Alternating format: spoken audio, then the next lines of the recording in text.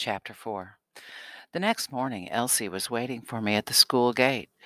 As soon as she saw me, she pushed through the crowd of girls entering the schoolyard and ran across the street to meet me. Were your parents angry about the doll? I didn't tell them. I knew you wouldn't tattle. Elsie seized my hand and swung it as we crossed the street. Your parents must be rich. All the things you have and the big house you live in. I'm so glad we're friends. While the other students pushed past us, laughing and talking, Elsie pulled me aside. I got in trouble for coming home late.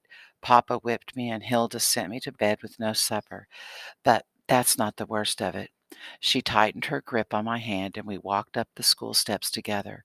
The other girls were inside, and she paused at the door to look me in the eye. As part of my punishment, Papa says I can't go anywhere for a week. That means you and I won't be able to play at your house till next Monday. Oh, that's too bad. I tried to sound truly disappointed, but not very deep inside. I was so happy I could have danced into our classroom. Elsie's eyes narrowed with suspicion. Maybe you're glad you won't have to share your toys with me, she said in a low, whiny voice.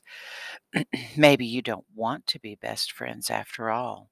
With a scowl on her face, she shoved the heavy school door open, darted inside, and let the door slam in my face. I stood where I was for a moment, stunned. What kind of friend was Elsie? She ruined my doll. She slammed a heavy door in my face. What would she do next? The bell rang as I tugged the door open. In all my years at Fairfield, I had never been late. This was only my second day at Pierce, and I was tardy. It seemed nothing was going well for me at my new school. Alone and afraid, I walked down the empty hallway. By the time I reached the door, I saw the girls standing for the Lord's Prayer. Ignoring their turned heads and watchful eyes, I tiptoed into the cloakroom to hang up my coat. Girls, Miss Harrison said, we shall wait until Annie Brown decides to join us for the Lord's Prayer. Humiliated, I slunk to my desk and stood beside it. So flustered, I barely remembered the words of the prayer. After we pledged our allegiance to the flag and prayed for the soldiers, Miss Harrison beckoned to me. Aware of the eyes tracking me, I walked to her big oak desk and waited with my head down. Do you have an excuse for being tardy, Annie? I felt Elsie staring at my back, her eyes like drills, daring me to say that she had slammed the door. No, ma'am. I'll forgive you this time. After all, it's your second day with us, and you were only a few minutes late. She hesitated. But I'll keep you in for recess today. Yes, ma'am. I'm sorry. It won't happen again. I returned to my seat. It may sound strange, but I was happy to miss recess. I hadn't enjoyed walking around the playground with Elsie yesterday, and I was sure to enjoy it even less today.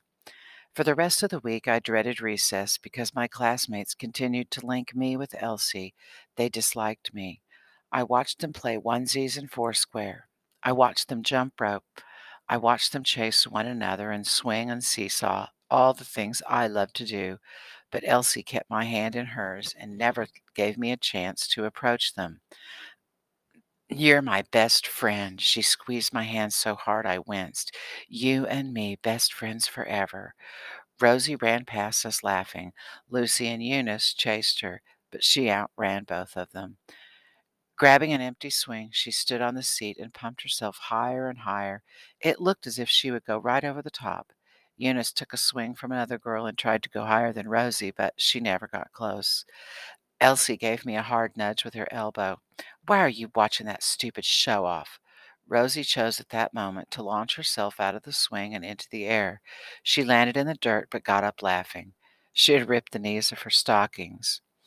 Dare you to jump, she yelled at Eunice. Eunice let the swing slow before she jumped. Even so, she sat down when she landed. I hate both of them, Elsie muttered, especially Rosie. I wish she had broken her leg.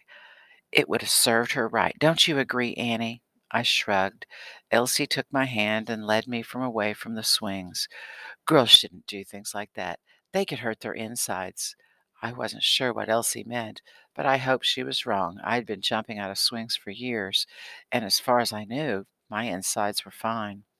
On Monday, the very day she had been allowed to visit me, Elsie didn't come to school. When I noticed her empty seat, my heart flipped. I held my breath while Miss Harrison called roll. If Elsie didn't show up, I was free to be on my own at recess. The thought scared me dizzy. Without my hand in Elsie's and her mouth against my ear whispering things about them, would the girls see me differently? At recess, I delayed going to the cloakroom by sharpening my pencils, all 5 of them, even the ones that didn't need it. By the time I made my appearance on the playground, everyone was swinging or seesawing or gathered in groups, whispering secrets and laughing. Sure, they were talking about me. I joined the crowd gathered around Rosie. She was bouncing a red rubber ball, and the girls were chanting 6, 7, 8, 9 O'Leary, 10, 11, 12 O'Leary with every bounce. Rosie swung her leg over the ball and caught it, and bounced it again. 1, 2, 3 O'Leary was one of my favorite games at Fairfield. In fact, I was playground champion. I itched to take a turn when Rosie missed.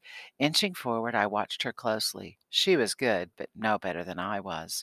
16, 17, 18 O'Leary, the girls chanted. Rosie bounced and swung her leg, bounced, swung her leg, and finally 27 O'Leary. The sole of her shoe grazed the ball and she missed. The crowd of girls cheered, and someone started singing, "For she's a jolly good fellow, for she's a jolly good fellow." With her face flushed and her blouse untucked, Rosie threw her arms up in the air and laughed. Let's see if someone can beat that. Before I could think about what I was doing, I stepped into the circle surrounding Rosie. I can. A soul killing silence fell. The girls stared at me and they began whispering to one another. "Where's your twin sister today?" Rosie asked. I shrugged and looked at the ground. I had made a mistake, but if I walked away now, they'd never be friends with me. "Ooh," Eunice said, "get away from me. You have Elsie's germs." "Cooties!" Lucy shouted. "Annie has cooties, just like fat Elsie." The girls all backed away, holding their hands over their mouths and noses. "Oh, let her try." Rosie tossed me the ball. "Let's see how far you get." I missed the ball because I hadn't expected her to throw it.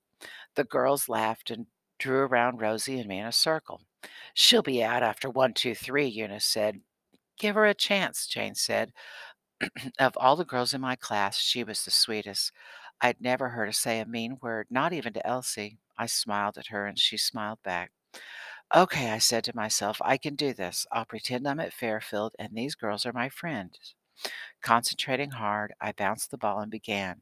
At first, I was the only one chanting, but by the time I got to 10, 11, 12 O'Leary, Jane and a few of the others had joined me. The sound of their voices encouraged me, and on I went. When the count was 19, 20, 21, everyone was chanting. The count reached 27, and still I hadn't missed. On I went, past Rosie, all the way to 33 before I failed to catch the ball. I watched it bounce into the crowd and disappear. For a moment, everyone stared at me in disbelief. If I'd expected them to cheer or sing for Annie's a jolly good fellow, I'd have been disappointed. I call for a rematch. Eunice picked up the ball and tossed it to Rosie. Rosie caught it, but turned to me with a grin. "Good job, Annie Brown. Maybe we can have a rematch some other time."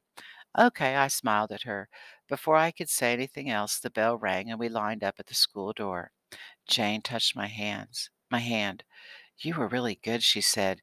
"I can never get past 10 O'Learys. It just plain wears me out to swing my leg over the ball." "Oh, I played it all the time at my old school. It's always been one of my favorite games." "I like jacks," Jane said, "and pick-up sticks and tiddlywinks, games you sit down and play. I don't get so tired." "They're fun, too." "How come you never played games at recess before?" Rosie asked. I hadn't noticed her standing behind me. "On my first day, Elsie made friends with me, and she doesn't like games. But I do." Rosie looked at me. "Who would you rather be friends with, Elsie or me?" My face turned red. "You, of course." We linked pinky fingers and laughed. And that's how easy it was to toss Elsie aside and become part of Rosie's gang. Every day after that, I dreaded Elsie's return to school. I didn't know what she'd do when she saw me running around playing with Rosie and her gang. Truthfully, I'd been a little scared of her since she had ruined Antoinette. And the way she talked about her parents and the other girls in our class, even the timid ones like Jane, who never did anything to her, what would she do to me when she found out I'd betrayed her? The next week, Elsie showed up at the school gate. Her nose was red and running, and she had a balled up hanky in her fist. When she saw me, she began coughing loudly and dramatically. "Oh, Annie," she said, "I've been so sick. I thought you'd come and see me.